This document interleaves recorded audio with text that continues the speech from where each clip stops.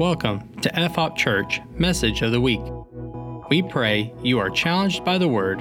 For more information, please visit www.fhop.church.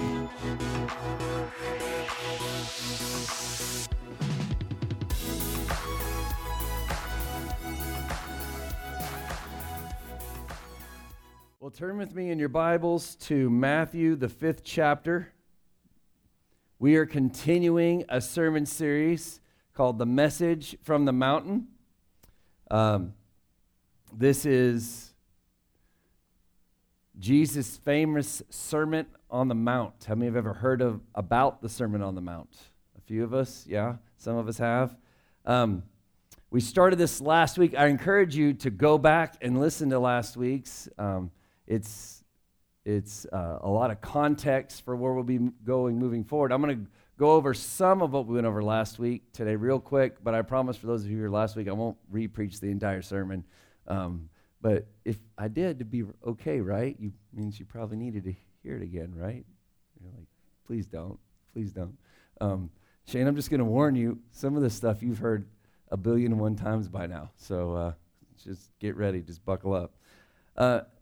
Matthew chapter 5 is where we begin the Sermon on the Mount, but I want to talk about the bookends, the two bookends of this sermon, which is Matthew chapter 7 and Matthew chapter 4.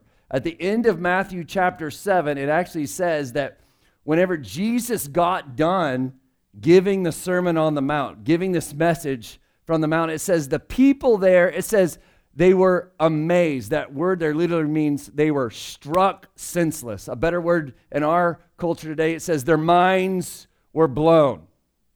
So kind of like what it should be when you read Matthew 5, 6, and 7 and get to the end, if you had the same response as the people in Jesus' day, you should get to the end of Matthew chapter 7 and go, whoa, what is going on here?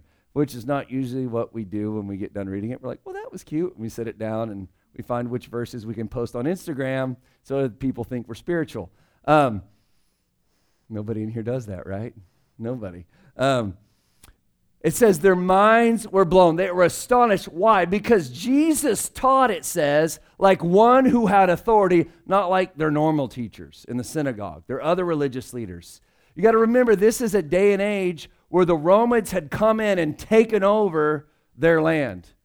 An enemy army had come in and imposed their culture, imposed their way of life on their Jewish way of life. And they let the Jews keep some things about their culture and things, but they were imposing their rule and their dominion over the Jews. And you would think in that culture that the leaders of the Jews would rise up and start speaking with authority, maybe against the Romans. But how many know they were probably a little bit scared to speak against the Romans?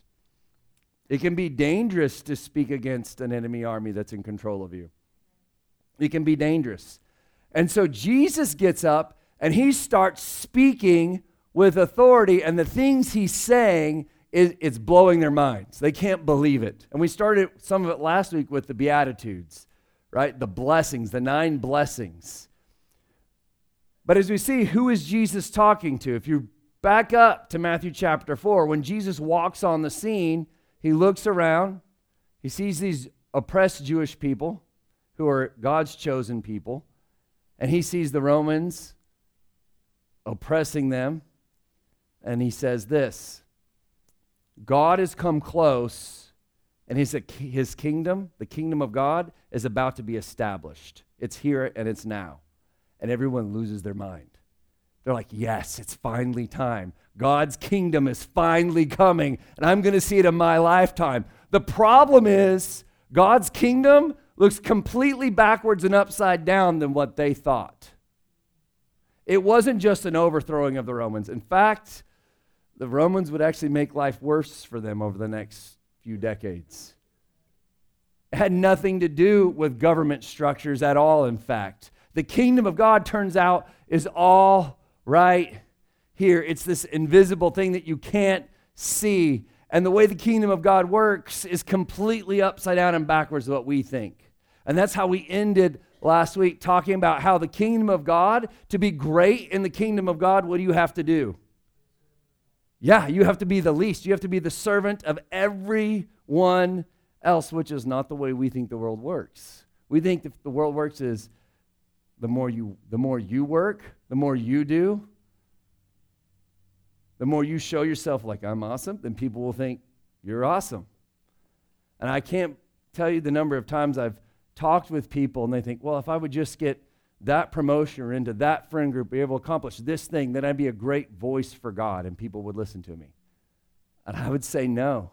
If you're not faithful to God with the few people he's put in your life, it doesn't matter how many platforms you get, you're never going to be the voice that God has called you to be.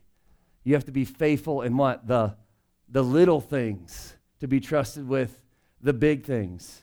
And so this is the context of this thing. Jesus is standing here and he's giving basically what we could call his inaugural address as king. He's telling, this is what my kingdom looks like. This is what my rule looks like. And we get here to Matthew chapter 5, verse 13. And this is what it says. It says, you are the salt of the earth. Look at the person next to you. Say, why are you so salty? Just so you know, you guys might know this, but in teenage lingo, that means you're a little bit grumpy. Does anyone know that one? Yeah, no cap.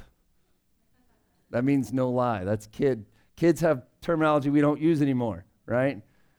They don't say spill the beans. They say spill the tea. I'm going to spill the tea right now on this gospel thing. You guys are like, please stop, Pastor Drew, please. I've learned how to make something instantly not cool. You take a cool thing, and then you just start singing it as an adult, and it instantly becomes uncool, right? All the kids lately started going, shee, and it annoys me, so I started doing it. And guess what? They stopped. That's not cool. The adults are doing it. Stop. You are the salt of the earth. You are the salt of the earth. Now, he's talking to this group of people. If you look back at Matthew chapter 4, it's common fishermen. It's everyday workers. It's not the greatest of society. It's people who have been sick and diseased, paralytic, demon-possessed people. Now, something I forgot to mention last week, it's not just those people, right? It's the people who brought them to him. And not only that, it's not the sick and the diseased. It's the healed and the freed. These are people walking with Jesus because he freed me. Like he healed me. Like I was oppressed by demons and I'm not anymore. Like I used to have seizures all the time. I haven't had seizure in forever because he healed me. I used to be broken and he put me back together. Like these are the people following Jesus and they have hope, but what they don't realize is Jesus is about to turn the whole thing on them. He's like, it's not just me. He says, you are the salt of the earth. You are. He says, but if the salt has lost its taste, how shall its saltiness be restored? You are the salt of the earth. It's you. Like, look around the entire room, right? It's all of you. You are the salt of the earth.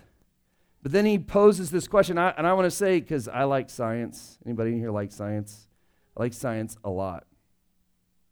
But in science, if you were looking at salt and analyzing salt, it's actually one of the most stable things we know. Like, salt doesn't just lose its taste, right? But you also have to know in Jesus' day, when I say salt, you guys think of a little salt shaker sitting on your table, right? Or that big giant thing of iodized salt that you use to put on slugs, which it's really mean. You probably shouldn't do that. But we're talking about, like, in Jesus' day, this unrefined salt, which is possible that as it set out over time, would kind of dissolve away and lose its taste. You are the salt. And salt then wasn't just used for flavoring. Like, I don't know if you knew this, but back then they didn't have refrigerators. So they actually used salt to preserve meat, to keep it from going bad. You are the salt. You add flavor to the world. How many of, like, baked potatoes? Anybody love baked potatoes? How many like a good baked potato? Anybody? How about just a straight baked potato with no salt at all? That is like the worst thing. I'm convinced we don't actually like potato. We just like salt, and potato gives us an excuse to eat it, right? Because any potato without, like, chips or anything, it's just the French fries, no salt, it's awful. It's all just awful. But it's not just to give it flavor, but also to preserve it. There's something about us that's supposed to preserve this world. But if the salt has lost its taste, it says, how will it be restored? And it's not saying it can be, like it can or can't. He's just saying if it does. It says it's no longer good for anything except to be thrown out and trampled under people's feet. I think Mark puts it a little more extreme. What's he say in Mark? He says, thrown out and what's put in manure, thrown into manure piles. Like if it loses its flavor, it's like, I'm just going to throw some manure. Now it's still salt, but where is it now? It's with the manure. Right? It's lost its purpose. It's lost its usefulness. And this is not talking about your usefulness to God. It's talking about your usefulness to the world. What is your usefulness to the world? Like as Christians, as believers, these are people who are following Jesus. Like, did you guys know when it says, you are the salt of the earth, guess who it's talking to?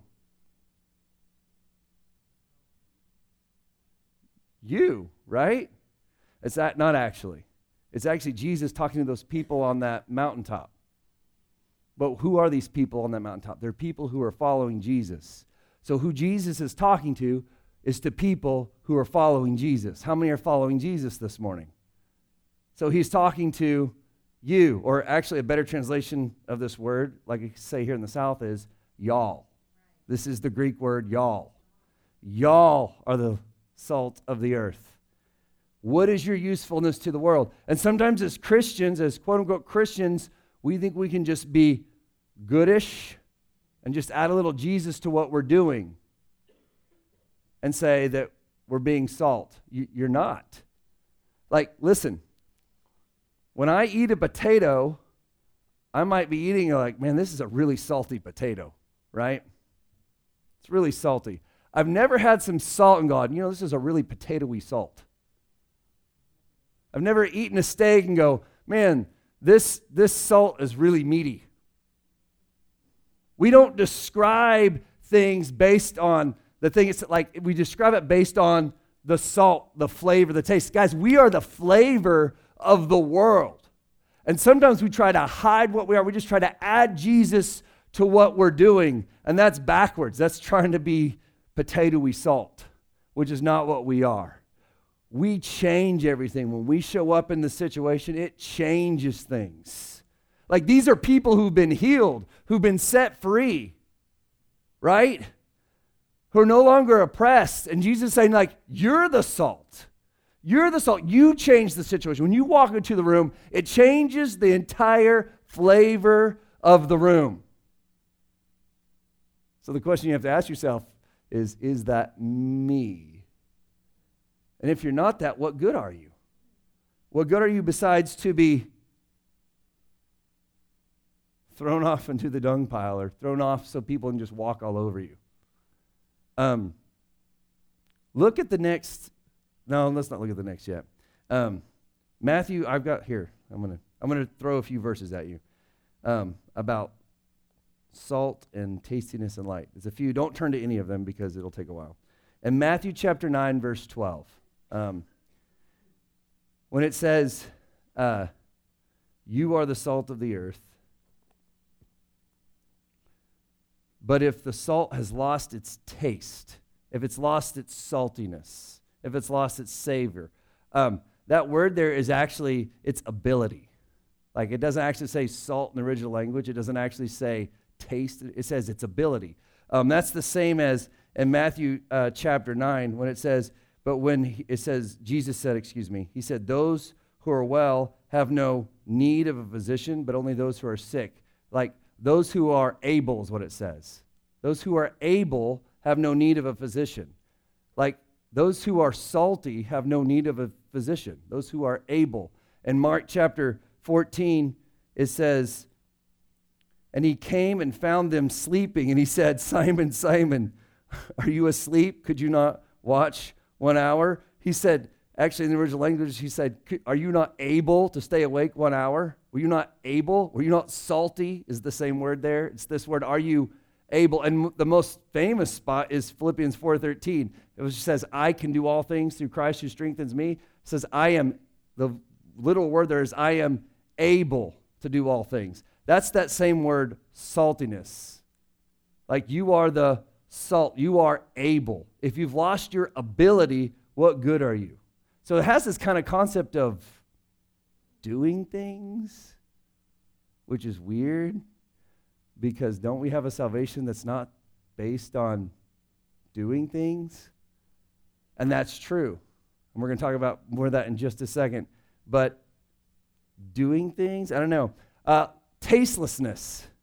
This word tastelessness, in Luke chapter 14, it says, this is the word tasteless. That word tasteless actually in the Greek is the word foolish. Like it's tasteless, it's foolish. It's the same word as we find here where it says, if it's of no use, if it's tasteless, then it's good for manure. That's that Luke 14. In Romans 1:22, you remember that scripture says, claiming to be wise, they became fools, right? People who claim to be smart because they're of the world, they actually became fools. Why? Because they changed the glory of God for man-made things. That's that same word, tasteless or foolish. Claiming to be wise, they actually became tasteless, is what the scripture says. They became foolish. And the last one I want to do is 1 Corinthians chapter 1, verse 20. It says, where's the wise one? Where's the scribe? Where's the debater of this age? Has not God made foolish the wisdom of the world? Has God not made tasteless or foolish the wisdom of the world? So the world thinks it's got full of taste. The world thinks it's tasty, it's salty. But what Scripture tells us time and time again, it's not. It's a false taste. It's not real. So let's look at the next section here. So now we know about saltiness. Now let's take a look at some light. In Matthew chapter 4, it says, the right translation should be there, y'all are the light of the world. Now I thought Jesus was the light. Is Jesus the light of the world? Yes. If any of you grew up listening to Carmen when you were a kid, it's probably very few of you these days. Jesus is the light. Jesus is the light. Nobody? Like 3 of you. You know that one? All right, Charity, you got me. There's a few head nods. The rest of you are like, what are you talking about? You're just too young. You didn't grow up in Tulsa, so there you go. You are the light of the world. Now, there's a thing that we don't understand in our culture that they had a lot of awareness in their culture. It's like light is so readily available to us at all times. Like you're never someplace usually anymore where there's no light. But back in this time, if it was dark, it was dark. And to get light wasn't as easy as flipping on a switch. Like you actually had to work for it. You had to have a lamp or a fire or something. Like you had to get something on. Can you imagine? Some of you are like, yeah, no problem. I got this, right? Some of you are like, yeah, I'd be totally in trouble because I do not know how to start a fire. I just want to tell you about this one profound moment I had for me personally. It impacted me a lot. There was one night when I was driving in the dark through one of these lonely Arkansas highways, and it was really dark, no moon, full cloud coverage, right? And while I'm driving down the road, my headlights, all the lights in my car, completely go out. And while I'm sitting there driving, I had this really profound thought. I thought, ah! Sorry. Right? That's exactly where I was. I apologize. I'm so sorry. Because there were no lights and I was careening down the road at 55 miles an hour because I was going the speed limit, kids. And yeah, I learned something that day. Darkness is scary. And the reason, what gets me is how many know the world is in darkness, right? And we're so confused, I can't believe they would act that way. I can't believe they would do that. Guys, They're lost. They're in darkness. Why are we surprised? Well, I can't believe that political party would do that, or this political party would do this. Guys, they're in darkness. Like, politics isn't the answer. It's darkness. And some of you are like, yes, it's definitely darkness, right? All the things we think are the answer, like it's not the salt, it's not the light, it's darkness. So why? It's the whole world screaming, ah! Why? Because it's darkness, right? And it says that we are the light of the world. And we're like, well, Jesus is the light. And I get it. Yes, Jesus is the light. John chapter 1 tells us that Jesus is the light, right? That's over and over again. Jesus is the light. And some people are like, well, it's like Jesus is the light and we're just reflecting the light. Like the moon reflects the sun. Or like tonight, if you go and look outside, about 9:20, you might see the Starlink satellites going over. They have no lights on them. They're just reflecting the sun's light, right? But to us, it looks like these giant shooting stars going across the sky. Like well, it's just reflecting light. I get that. I'm not going to sit here and argue whether we're actually luminous sources in and of ourselves or we're just reflecting the light of Jesus. I don't think that's the point. The point is, I don't care how much the moon decided it didn't want to shine. If the sun's shining on it, it's going to shine. Right? Those satellites, when they go across the night, it doesn't matter if they try to hide. If the sun is shining on them, they're going to shine. Like when the light is shining, it's going to shine. And that's the point Jesus is making here. He says, you are the light of the world. A city set on a hill, it cannot be hidden. So if you're not shining, you're probably not a light. A city on the hill, it cannot be hidden. Nor do people light a lamp and put it under a basket, right? Hide it under a bushel. I'm going to let it shine. Anybody? All these old songs, you guys got to come with me. Come on. They don't put it under a basket. What do? They put it on a stand so it gives light to the whole house. Like, if I have a light, I'm not going to hide it. I'm going to say, you know what? I want everyone to see it. I have a light. Ever give a kid a flashlight? What's the first thing they do with it? Whew, right into your eyes. Oh, you must have a flash. Look, Mom. Moms, we did not give you flashlights today. That's for Father's Day, right? No one needs flashlights anymore. We got phones. In the same way, I see you. He's got a light.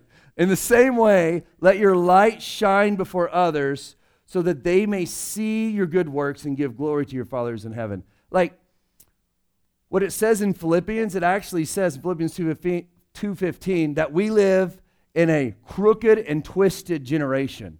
Actually, pause. It says 2,000 years ago, those believers lived in a crooked generation. But it's gotten a lot better since then, don't you guys think? Yeah, for those at home, everyone's shaking their heads no, because that's what we call sarcasm, right? It has not gotten better at all. If anything, maybe it's gotten worse. I don't know. But what he's saying in Philippians, he's saying, you are a light in a twisted and crooked generation. You are a light. Like you don't have a choice. You are a light. So what does a light do? What is the purpose of a light? Flip with me, if you will, to Ephesians chapter 5.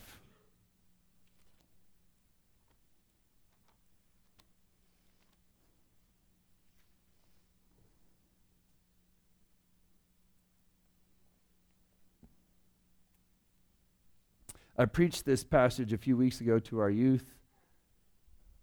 I had confetti. I don't have any confetti today. I'm sorry. I left it at home.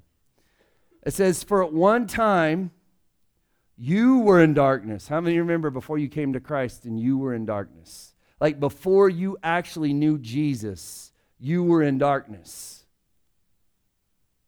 But now you are light in the Lord. Why are they light in the Lord? Because they believed on Jesus, right? They heard the message of the gospel that Jesus lived a sinless life and that the sinless Jesus, who was God in the flesh, died on the cross for our sins, taking away all of our shame. And then he did something incredible. What did he do? He rose from the dead. That's insane, guys. Like, I just got goosebumps thinking about it all over again. Like Jesus rose from the dead. That's crazy. Proving he was God.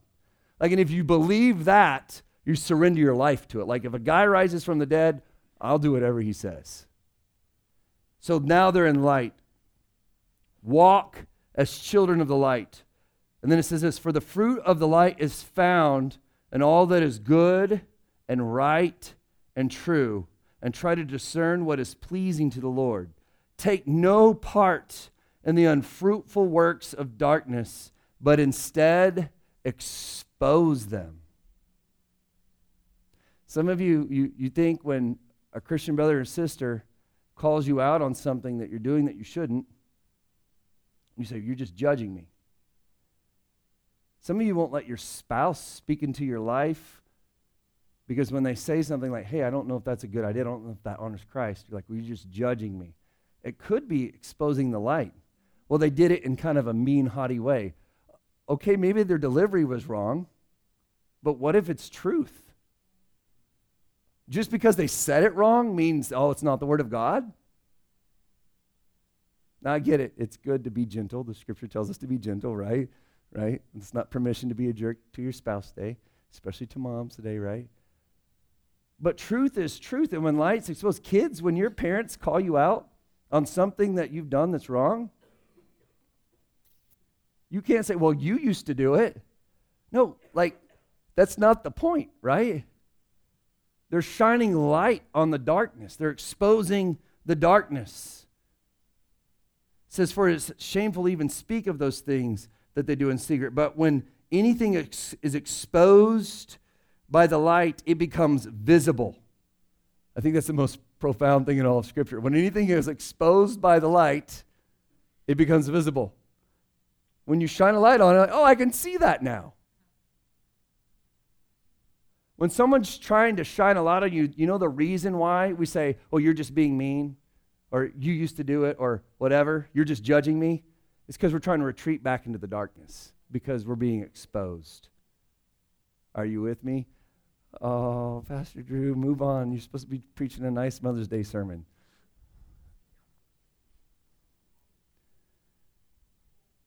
For anything that becomes visible is in the light. Therefore it says, awake, O sleeper. Like, Vanessa, are you awake now? Yeah.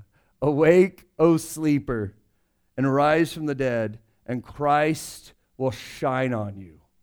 Awake, O sleeper. Like, how many know when someone comes in to wake you up and they turn on that light switch, your first reaction is like, oh man, I can't believe it's Tuesday. Let's do this. Nobody? Just me, right? No. What happens when that light first gets turned on? We shrink back from it, right? It's painful at first. And I will say, anytime the Lord shines a light in an area of your life that's been hidden in darkness, it might be painful at first. And people might shrink back. And if you are the light, if you're the light, and you walk into the room with grace and mercy and gentleness, some people will start to shrink back. Why? Because darkness starts to get exposed. And why should we be surprised that people are like, no, I don't want to wake up. I just want to go back to bed, right? This says, awake, O sleeper. And that's not us. We're like, no, just 5 more minutes. Like, I'll repent of that tomorrow. Right? Just hit the snooze button on my Christian walk. Awake, O sleeper. Awake, O sleeper. But this isn't just the call of Christ to us. This is the call of us as followers of Christ to the world that's around us. To say, look, there's a light. And yeah, shining the light on your stuff might be painful. But I'm telling you, how many know there's freedom and truth? How many used to walk in darkness and you let some stuff go and now you have true freedom, but the process hurt a little bit? Can you raise your hand for me so I feel like you like, yes, me, Pastor. Thank you. Just raise your hand even if it's not you so that I know that you're like, why is everyone raising their hands? Because we love Jesus. Oh yeah, I do. You are the salt of the earth. You are the light of the world.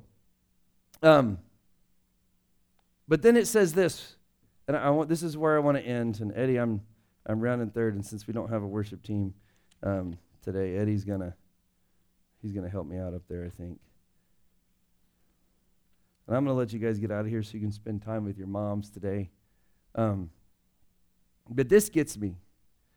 It says, in the same way, let your light shine before others so that they may see your good works. And that's weird, because for years we've preached, it's not about your works. It's not about your works. It's not about your works. And it's 100% true. It's not about what you do. When I say works, I don't mean like get a job. I mean like all the good things you do to prove to people that you're good. It isn't about that. In fact, I think it's Ephesians where it says, it is by grace that you're saved, not of your own actions, not of works. Why? So you can't brag about it. Like, I was so good. God was like, he's so good. I'm going to save him. That's not the way it works. But what happens is once your life is transformed by Jesus, like once you surrender your life to the King and you truly know him, once you start following him, you become this light. And guess what starts happening? Stuff, right? Works start happening. And how do you know it's works that are because you're saved and not works because you're trying to earn salvation? What's the difference? Here's the difference. It's right here at the end of this verse. It says, they will see your good works and do what? And give glory to your Father who's in heaven. The difference is when the works are about me trying to earn my salvation, everyone looks at Drew and go, man, that guy's pretty awesome. You see all the stuff he does? Like when it's about me and my works, like, God, look at all the cool stuff I'm doing. Aren't I real great? I remember listening, I won't mention the organization, but this huge relief organization, it's a Christian relief organization, goes all over the world and helps millions of people every year. And the guy who founded it said, yeah, we've got a problem because, yeah, we help lots of people. We have lots of good works, and we're a Christian organization, but the result of everything we're doing isn't glorifying God. Like when we get done with an area and we leave, there aren't people there glorifying God because we were there. They're just thankful that they didn't starve to death. They were thankful that they didn't starve to death while we were there. But they aren't like, yay, Jesus. Like the purpose of our good works is so that people go, yay, God. Like God is awesome. That's what it says in 1 Peter chapter 2, verse 12. It says, keep your conduct, that's your works, right, your actions, among the Gentiles honorable, so that when they speak against you, I'll say that again, so that when they speak against you, as evildoers, they're going to call you an evildoer, although you're doing good things. It says they may see your good deeds and glorify God. Like your actions, the things you do, how do you know it's of you or of God? Does the result in praise to you, or does it result in praise to God our Father? Will you stand with me? I'm going to go to one more verse. Shane, this one's especially for you. John chapter 15. This is for all of us. And if you're walking with us in our disciple-making groups, John chapter 15 is a place where we live like always. And in John chapter 15, and read verses 7 and 8. It says this, if you abide in me or dwell with me, and my words abide in you, ask whatever you wish, and it will be done for you. By this my Father is glorified. Okay, so we're about to find out. By this my Father is glorified, that you bear much fruit. Like bearing fruit are the works other people can see. Like how is my Father glorified? That people are looking at you and like, wow, look at all the stuff they're doing for Jesus. Like God is totally glorified in their life. And it says, by doing that, you'll prove to be my disciples. But I'm going to back up, because how does it all start? It starts by abiding in Jesus. It doesn't start by trying to have fruit. Like those who have fruit are awesome. That's not what it says. It says those who abide in the vine, you start with Jesus. And as you start with Jesus, you grow and just works start to happen. And as works start to happen, guess what you become? Salt and light. And the result is this illuminating thing that God is glorified. So you can walk in a neighbor's mill and people start posting on Facebook, oh my gosh, God is awesome. Oh, you mean Wes is awesome? I never heard his name mentioned once. God is awesome. You can walk into the workplace and people go, God is awesome. People might say they're also tired of you talking about Jesus all the time. That's a thing. That's not on you. But my prayer for us today as we get ready to leave this place on this Mother's Day is for us to walk out and say, I want to be so plugged into the vine. I want to be so plugged in to the Lord that I bear fruit and I'm just salt and light everywhere I go and God is glorified. Will you bow your heads and close your eyes with me today? I want to say this morning, if you're here this morning and you've never received Jesus as Savior and Lord, you're hearing all this stuff about being salt and light, and you're saying, you know what?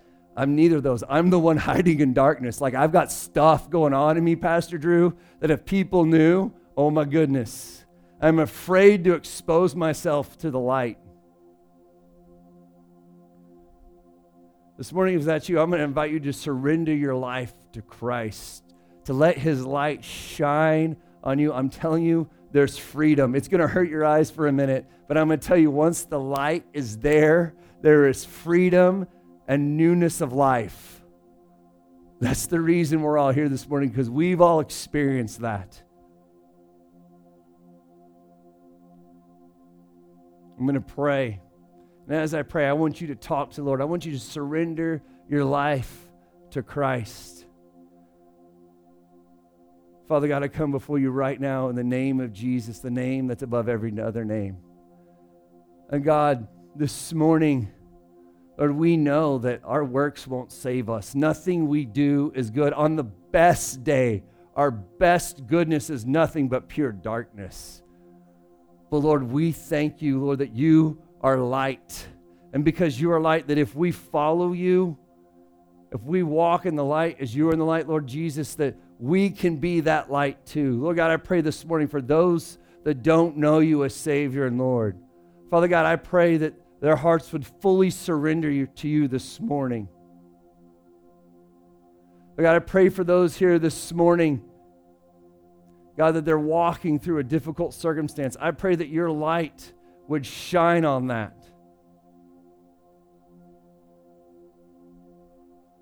Lord God, for those in here, Lord, who are brokenhearted or sick, whatever's going on in their life, Father God, I pray, Lord, that they would lean into you as the answer this morning.